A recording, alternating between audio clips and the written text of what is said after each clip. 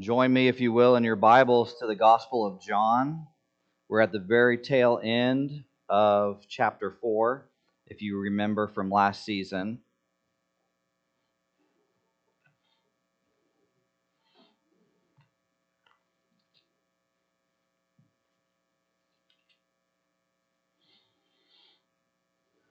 And we'll be beginning in verse 43 of chapter 4. Now, I have a confession to make. I have been attempting to find the source of Missouri's state motto, the Show Me State. Now, it seems like there are various possibilities. There's no clear source or etiology of this. And there's a widely known legend that attributes the phrase to Missouri's U.S. Congressman Willard Duncan Vandiver, who served in the United States House of Representatives from 1897 to 1903. And while a member of the House Committee on Naval Affairs, Vandiver attended an 1899 naval banquet in Philadelphia, and in a speech there, he declared, now listen to this, guys, I come from a state that raises corn and cotton, cockleburs and Democrats, and frothy eloquence never convinces nor satisfies me. I am from Missouri. You have got to show me. Now, for many of us, seeing is believing. I think many of us have a tendency to be like the Missourians or those in Missouri, to be shown, to demand to see. I have to see it. Many of us have heard politicians give promises, and we have said, okay, I'll believe it when I see it. Right, and so we have this tendency for us that we want to see to believe. You have got to show me. I've been tricked so many times, and I've developed a habit of saying, show me. And it makes it hard to trust people. And as Christians, I think we wrestle with this, especially when we're called to believe things we cannot always see or put our hands on. Yet the book of Hebrews describes faith or belief in this way. Hebrews 11:1 says, now faith is the reality of what is hoped for, the proof of what is not seen. And our passage this morning will make the point that believing is not seeing. As we look at verse 43, and I hope you have your Bibles open to this because you are going to want to not just take my word for it, but listen to the word of the living God. And this is what he says. After 2 days, he left there for Galilee. Jesus himself had testified that a prophet has no honor in his own country. When they entered Galilee, the Galileans welcomed him because they had seen everything he did in Jerusalem during the festival, for they had also gone to the festival.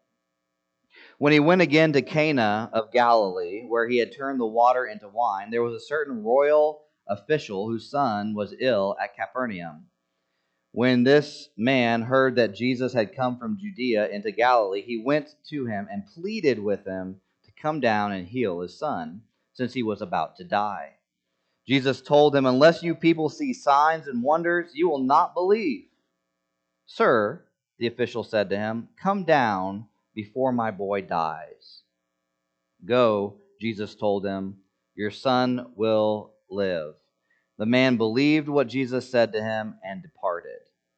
While he was still going down, his servants met him, saying that this boy was alive. He asked them at what time he got better. Yesterday at 1 p.m, the fever left him, they answered. The father realized that this was the very hour at which Jesus had told him, your son will live. So he himself believed along with his whole household. Now this was also the second sign Jesus performed after he came from Judea to Galilee. Let's pray. Father, as we approach the text this morning, help us to understand what your word is teaching us. Lord, help us to not be like the Jews who had to see to believe, but to truly believe what your word says here this morning. Father, if there is anyone in this room who is struggling to believe what your word says, I pray that you give them supernatural faith. Faith that comes from hearing and hearing through the word of Christ and not through necessarily seeing. Father, as we think about this service that we are performing this morning, that we are worshiping you through songs, through prayer, through sacrifice, and through the word, that we would be an acceptable sacrifice to you. Lord, I pray for myself. Lord, you know that I am weak and that I need you desperately every day and every minute. And so we pray for this. Pray for our ears that we would hear and our eyes that we would see what your word has to show us. And this is your word. And we ask these things in Christ's beautiful name, his precious name, and by the power of the Spirit. And God's people said, amen. So the whole point of the Gospel of John, if you'll remember, this is kind of like a recap. So if you've ever done series of shows, you know they do like a recap right at the beginning so you can get caught back up. So to get caught back up, we have to remember, what is the point of John? The book of John has a point. And John tells us what his point is. In John 20:31, he says, "But these are written so that you may believe that Jesus is the Messiah, the Son of God, and that by believing you may have life in his name." So John has written this book with a purpose. He didn't just take a pen to paper and start writing random thoughts. He says, I have a purpose. Let me collect the information that I have about this Jesus, and I'm going to put it down in such a way that it will help you believe that he is the Son of God, the Messiah, and that by believing in him, you may have life in his name. He wants to convince us, one, that Jesus is the Messiah that was promised, and that we can believe in him and have eternal life. His goal is to show us who Jesus truly is, and then to lead us to believe in him. And so we need to keep this in our mind as we read, because I think this will clear up some of the confusion. Have you ever read Matthew, Mark, Luke, and John and then said, why does John seem to have plagiarized the wrong book? Right? We see a lack of continuity between Matthew, Mark, and Luke. And John has told us that he is not writing this necessarily in a chronological order, but he is writing it in such a way, he's formatting it in such a way that we can believe in Jesus. So he is laying this out in a way that he has taken what we would call creative license, not changing the truth or the reality or the events, but he has ordered them in such a way to point to a superior objective. He's pointing us to a theology. And so John has collected several interactions. He placed them in a way to show us who Jesus truly is. And so when we look at John, not only is it important to look at the events themselves, but also the ordering of the events. It's important that as we look at John, we're not looking at just the mere data, but we're also looking at the ordering of the data. So there's a reason why we have Cana, and then the temple, and then John the Baptist, and then our message this morning. John wants to show us who Jesus really is. And he opens with that powerful statement from John 1:1. In the beginning was the Word was with God, and the Word was God. And then after this, we have the first sign, the water into wine, which confuses us Baptists a lot, doesn't it? And then the cleansing of the temple, which seems out of order compared to Matthew, Mark, and Luke. And we've talked about that before. And then we have Nick at night. Nicodemus comes in the middle of the night.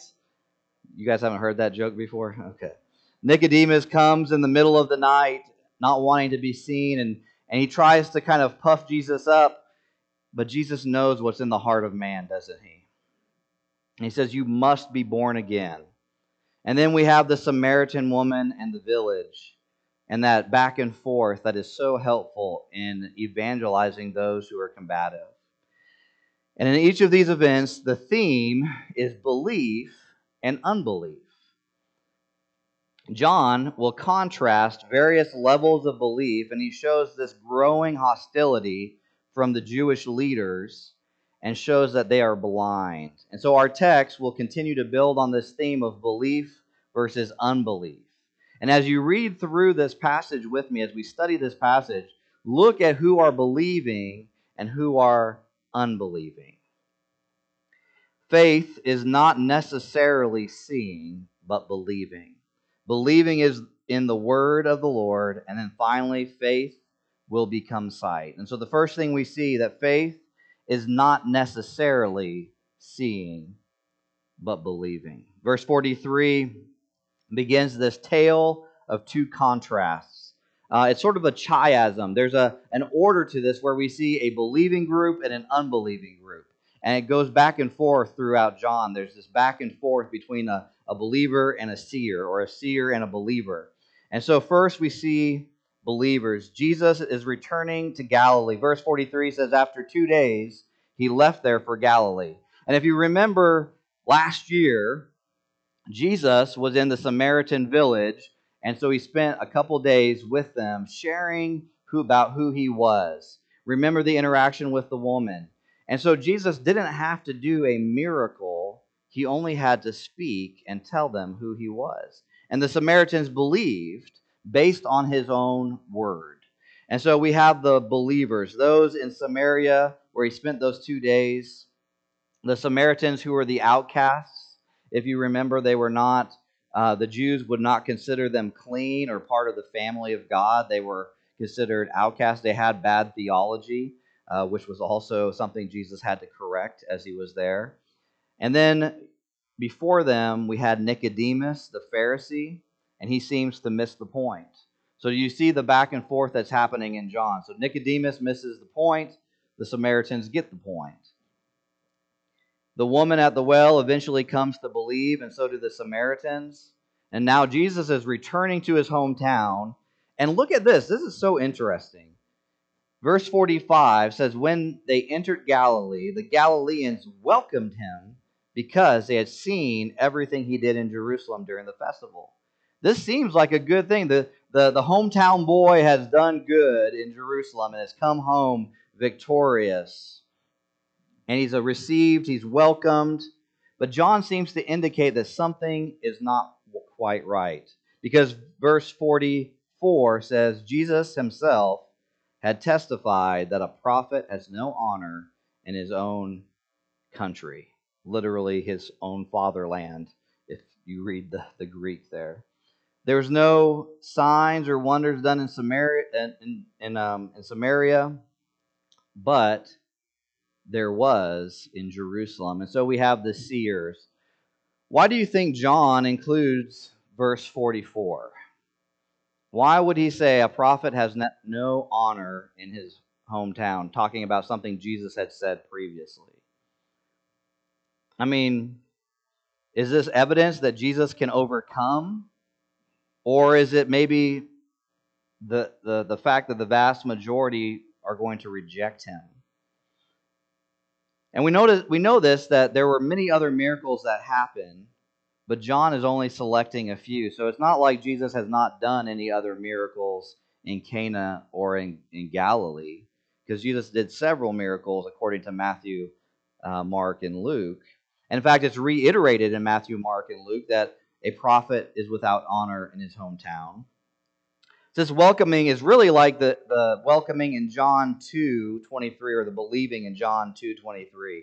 Let me read to you that passage in case your memory is a little vague since you've slept since we talked about this last time. 23 says, while he was in Jerusalem during the Passover festival, many believed in his name when they saw the signs he was doing. So they had to see the signs to believe what Jesus said. Verse 24, Jesus, however, would not entrust himself to them, since he knew them all, and because he did not need anyone to testify about man, for he himself knew what was in man. He knew that they were fair weather friends. He knew that their belief was only skin deep. And so we have this welcoming of the Galileans is only skin deep because they were in Jerusalem. They saw the signs that had happened, and they said, this guy is something. He's like the quarterback that comes back for the homecoming parade, and they believe him based on his signs. They welcomed him because he was doing amazing things. And they had gone to the festival in Jerusalem where he had cleared the temple. Word had spread about Jesus, but this welcoming is only shallow.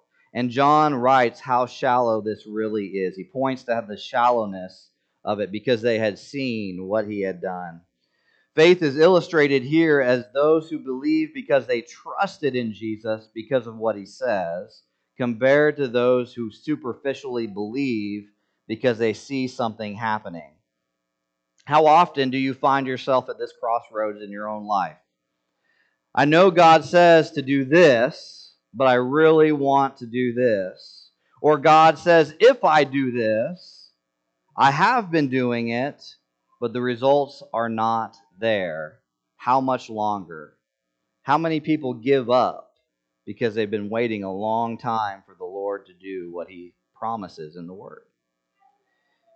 Am I the only one that experiences that? That kind of confusion, that kind of questioning? Maybe I think God, first, I want to see you act in this area, then I'll join in. I want to see the miracle first, and then I'm going to go ahead and believe. Do you ever have that experience, the show me state mentality? Of all the promises in Scripture, I think Romans 8:28 through 29 is the one that reoccurs the most in a lot of my counseling relationships and a lot of my interactions with people. Romans 8:28 through 29 says, "We know that all things work together for the good of those who love God, who are called according to his purpose." And a lot of people will put that on a coffee mug. They'll run out and celebrate how wonderful that is. But they don't listen to the whole passage, which says, "For those he foreknew, he also predestined to be conformed to the image of his Son, so that he would be the firstborn among many brothers and sisters." That's hard to think about. Like, all these things are not good as I define it, but good as God defines it. And so that good is my conformity to Christ. If that means the loss of a loved one will conform me more to Christ, if that means I'm going to have to suffer a great trial to be conformed to Christ, that is working for my good. That's a hard thing to trust when it happens to you. I know that this trial will work together for my good so that I will be conformed to the image of Jesus, but Lord, waiting is hard. That's my inner dialogue.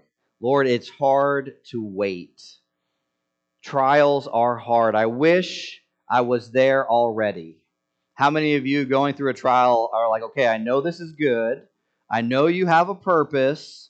I know waiting for this thing is part of the plan. But can I just snap my fingers and have it done? From John, we see that faith is not necessarily seeing first, but believing. A crisis is often the means that the Lord uses to determine true faith. True faith is not usually seen when everything is going well, when you have no problems, when life is unicorns and rainbows. It's a crisis that has to happen. And that's what we see next. Faith is believing the word of the Lord. In verses 46 through 50, a crisis has arisen. The royal official has a sick son, and it becomes an illustration of believing faith. 46 says, "He went again to Cana of Galilee, where he had turned the water into wine. There was a certain royal official whose son was ill at Capernaum." Jesus goes to Cana, the scene of the wedding miracle, and then we hear about this official's son, this royal official who had an ill son. Think about this for a minute. The royal official probably belongs to the Herodian government. He's probably somewhere in the hierarchy of the government. He's in Capernaum, which is about 20 miles from Cana, and he's there. He's a ruler. He's a rich guy. He has political power, but he cannot heal his son. All his power, all his wealth could not heal his ill son. Think about that for a minute. Is there anything you wouldn't do for your own child? Is there anyone in this room who would not go to the ends of the earth for their own child? I can't imagine a thing that I wouldn't do for one of my children. And as we think about that, This man's wealth and this man's money, excuse me, that's the same thing. This man's money and this man's power could do nothing to solve this problem. And we begin to learn a little bit about his character. In verse 47, when this man heard that Jesus had come to Judea into Galilee, he went to him and pleaded with him to come down and heal his son, since he was about to die. This is like the President of the United States going to a lowly carpenter on his own. He's not sending Air Force One to pick him up. He's going himself. He's not sending his slaves or his servants to do it for him. He is going 20 miles, probably by horseback, traveling to find this Jesus, this carpenter's son, and pleading with him. If you know anything about someone in power, pleading is typically not a symptom of their office. He is pleading. In fact, the Greek language here says he pleads. It's continually. He's begging Jesus to come and heal his son. He's in a desperate situation. And is not death the great equalizer? Doesn't matter how rich you are, how powerful you are, death comes to us all. And John Donne in his poem, "Death Be Not Proud." There's no pride in death. Feeling helpless, this royal man who's used to people doing whatever he says. When he snaps his fingers, he gets what he wants. But he cannot make Jesus do anything. In fact, he goes to him and he begs him. He pleads before him. This desperate situation with his ill son. I mean, just imagine for a minute. I mean, I can't believe that this illness was a short-term thing. But this son has a fever that's not leaving, that's bringing him to the edge of death. And he has probably sent for every doctor. He has probably sent for every priest and prophet, anybody he can that could do something for his son. And now he has to go to Christ. This desperate situation launched him to seek Jesus. It was the wisest thing that he could do, is to run to Jesus. We can learn something here. We need to go to Jesus. Many times it takes a crisis before we seek Jesus, doesn't it? How many of you have seen it over and over again? Until there's a crisis, you don't change. Sometimes it takes a child's rebellion to get your attention.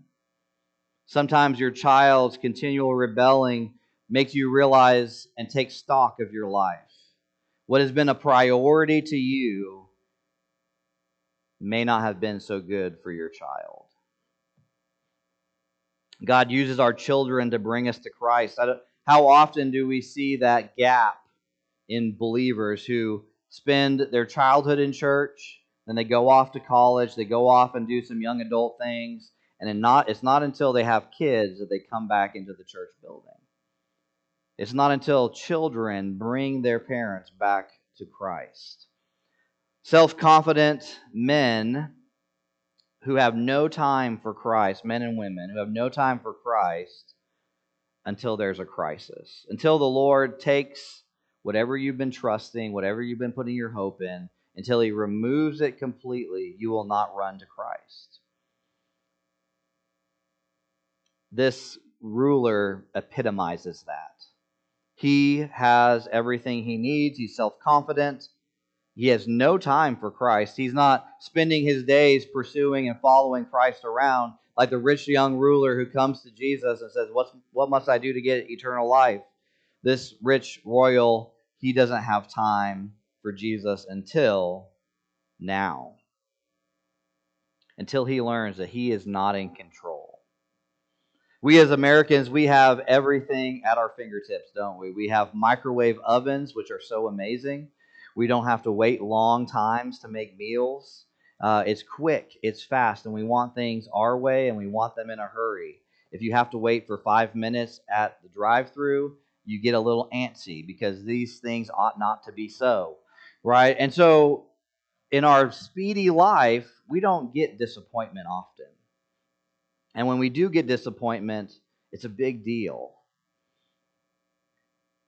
A lot of us are too busy for Jesus. A lot of us are too busy to come to Christ. Verse 48, Jesus replies to this begging man. This royal comes to him 20 miles. Man, this would be a big boon to Jesus' ministry, wouldn't it? Man, I got political connections now. I healed this man's son. Man, I'm going to start living in a royal palace rather than walking around with these dirty sandals.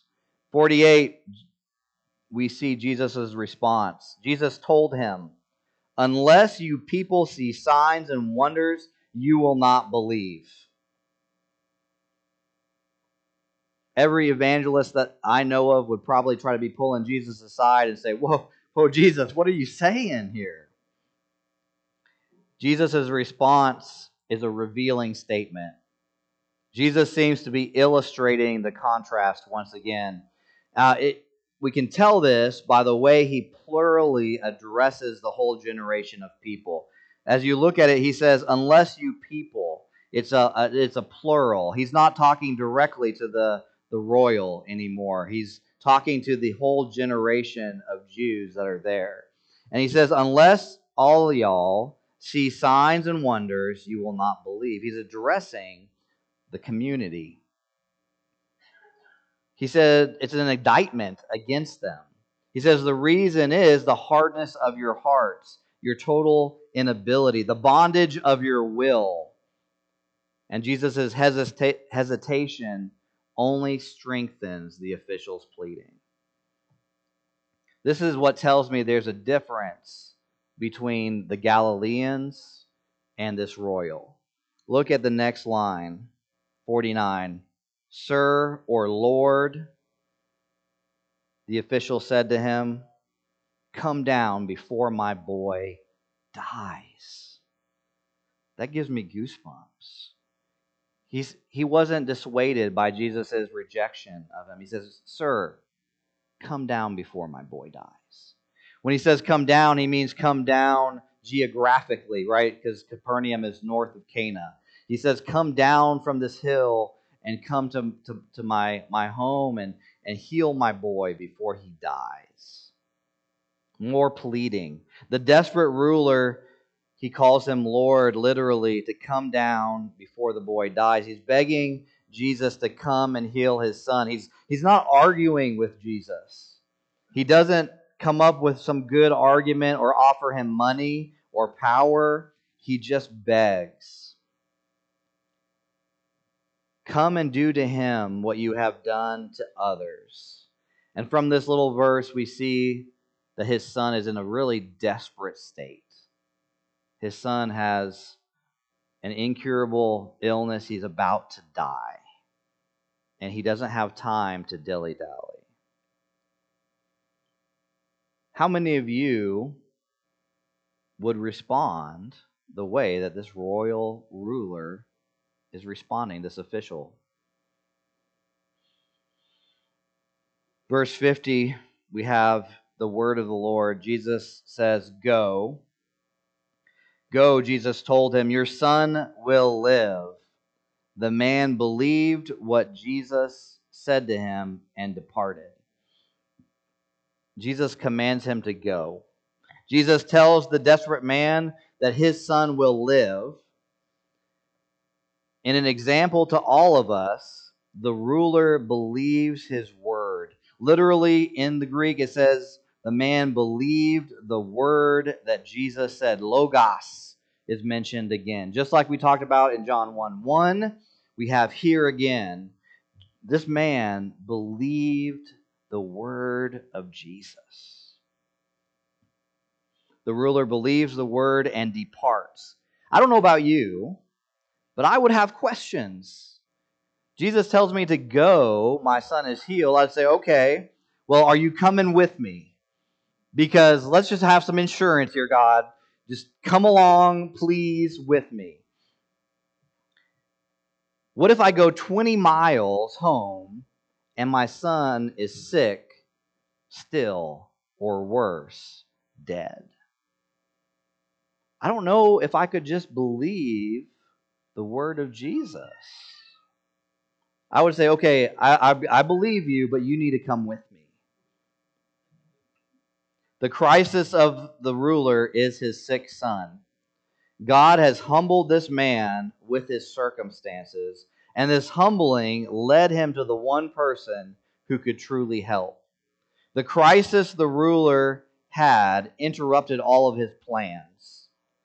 You know, God will often let us get to the end of ourselves until we have tried every other hope and found them wanting. God will often wait until we make a big mess of things. You might be doing that today. Maybe you are pursuing comfort and hope in everything else instead of humbling yourself and pursuing Christ alone. It may even require a continued pursuit, like the royal official who had to ask repeatedly. And when he did get an answer, he had to believe the word of the Lord. Which brings us to a principle. And I find this over and over again in Scripture, and I find it over and over again in life. You may want to write this down. I worked really super hard on this. All right. Right believing leads to right thinking, which leads to right doing, which leads to right feelings. Right believing leads to right thinking, which leads to right doing, which leads to right feelings. This often plays out in counseling and honestly in my own life, but I have to go the reverse direction.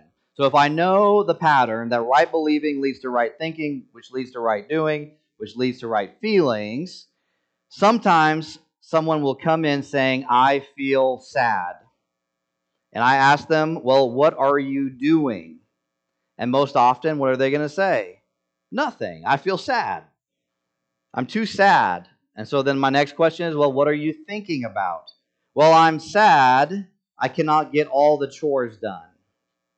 And really, it's not fair that I have to do all these chores. So now we see that we need to change what they are believing. Who am I serving when I'm doing these chores? Does God know how much time you need for the chores? If you do the best that you can because you believe God's word when it says in Ephesians 6:7, serve with a good attitude as to the Lord and not to people, then you will begin to feel the way you're supposed to feel. So the epistles often give us this principle by starting with the indicatives and then moving to the imperatives.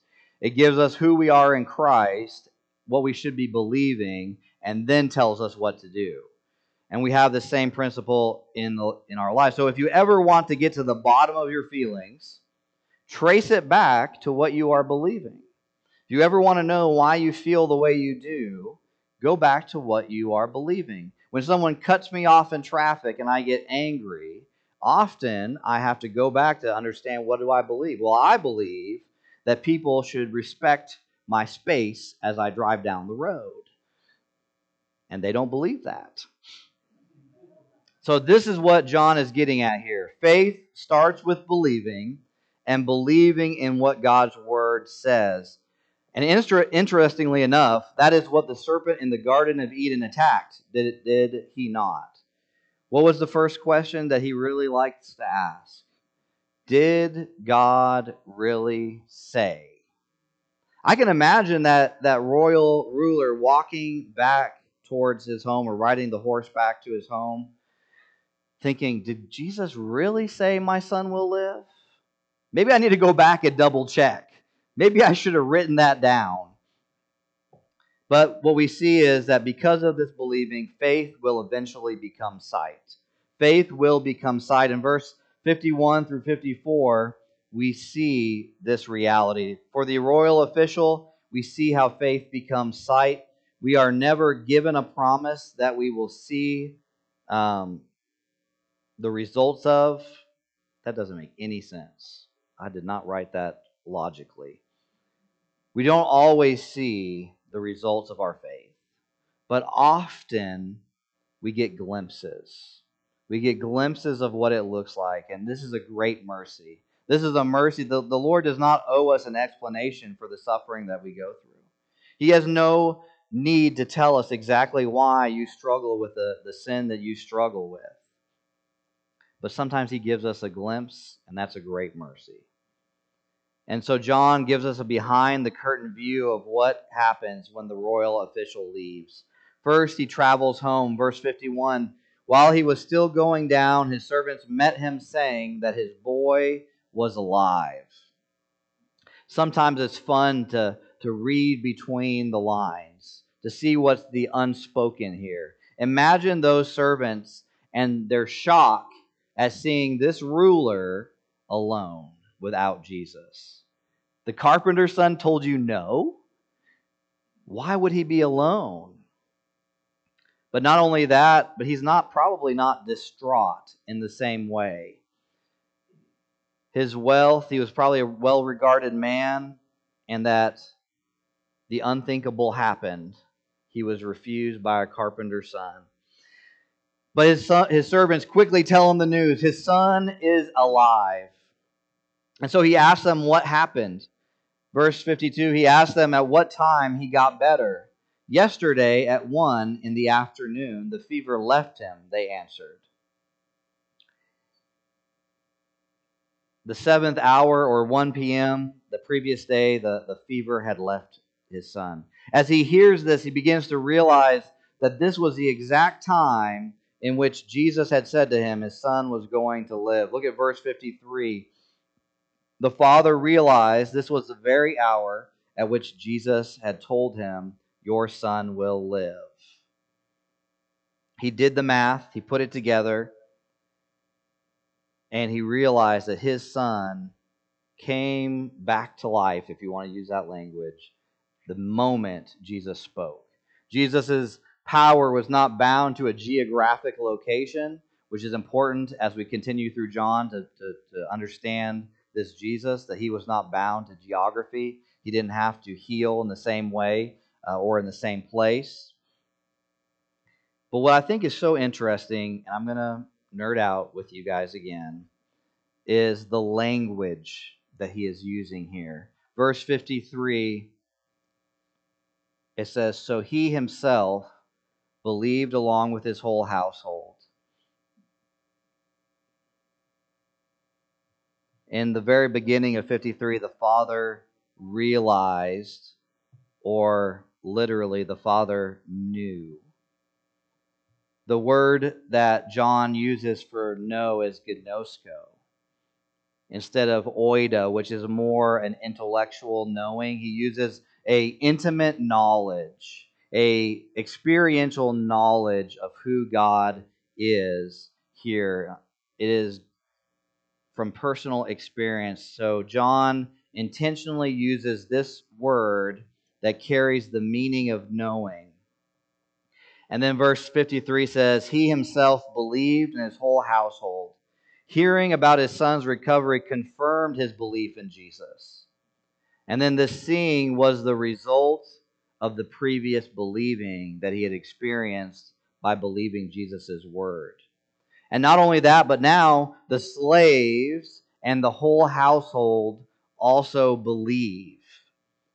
You can imagine the continual retelling at family gatherings. How many of you have an uncle who tells the same story every gathering? I can imagine that this royal official would tell the story of the day the carpenter's son healed his child.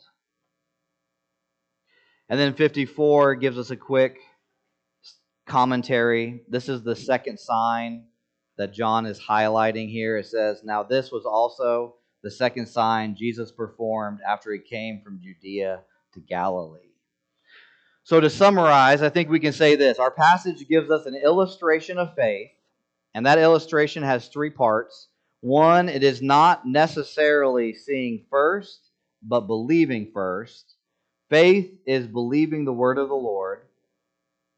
Faith will become sight. I do not understand how I got so loud so quickly. God often uses circumstances, pain, and trials to remove anything that will interfere with us coming to Him humbly. And even when we do not come to Him, even when we do come to Him, we must trust in what His Word says. By believing or trusting or clinging or resting on His Word, we often get to see the result of that faith.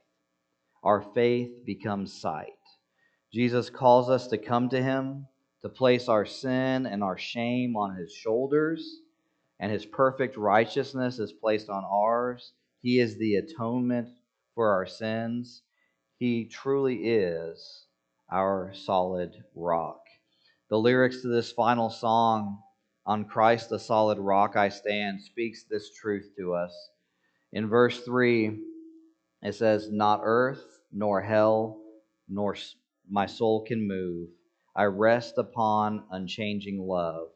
I trust His righteous character, His counsel, promise, and His power." And then the chorus, "On Christ the solid rock I stand. All other ground is sinking sand. All other ground is sinking sand." Friends, seeing is not believing. John 20:29 says, Jesus tells them, "Because you have seen me, you have believed. Blessed are those who have not seen, yet believed." Father, as we leave this place, help us to remember that we walk by faith, not by sight. That our faith is often obscured. That we are usually unable to see what you are doing. But we can trust in your character, in your goodness, in your power, your promises. That we can trust in the character of Jesus, who calls to His people and says, "Come to me, all who are weary and heavy laden, and I will give you rest." Father, as we continue this series on John, I just want to dedicate it to you. I want to dedicate this series through John as a sacrifice from us that we are offering up to you, that we are opening your word in thankfulness for what you have done through Jesus Christ. Help us to grow deeper in our understanding of Christ. May that understanding of Jesus change us, transform us, and bring us into a new and glorious hope. And we ask these things in Christ's name. Amen.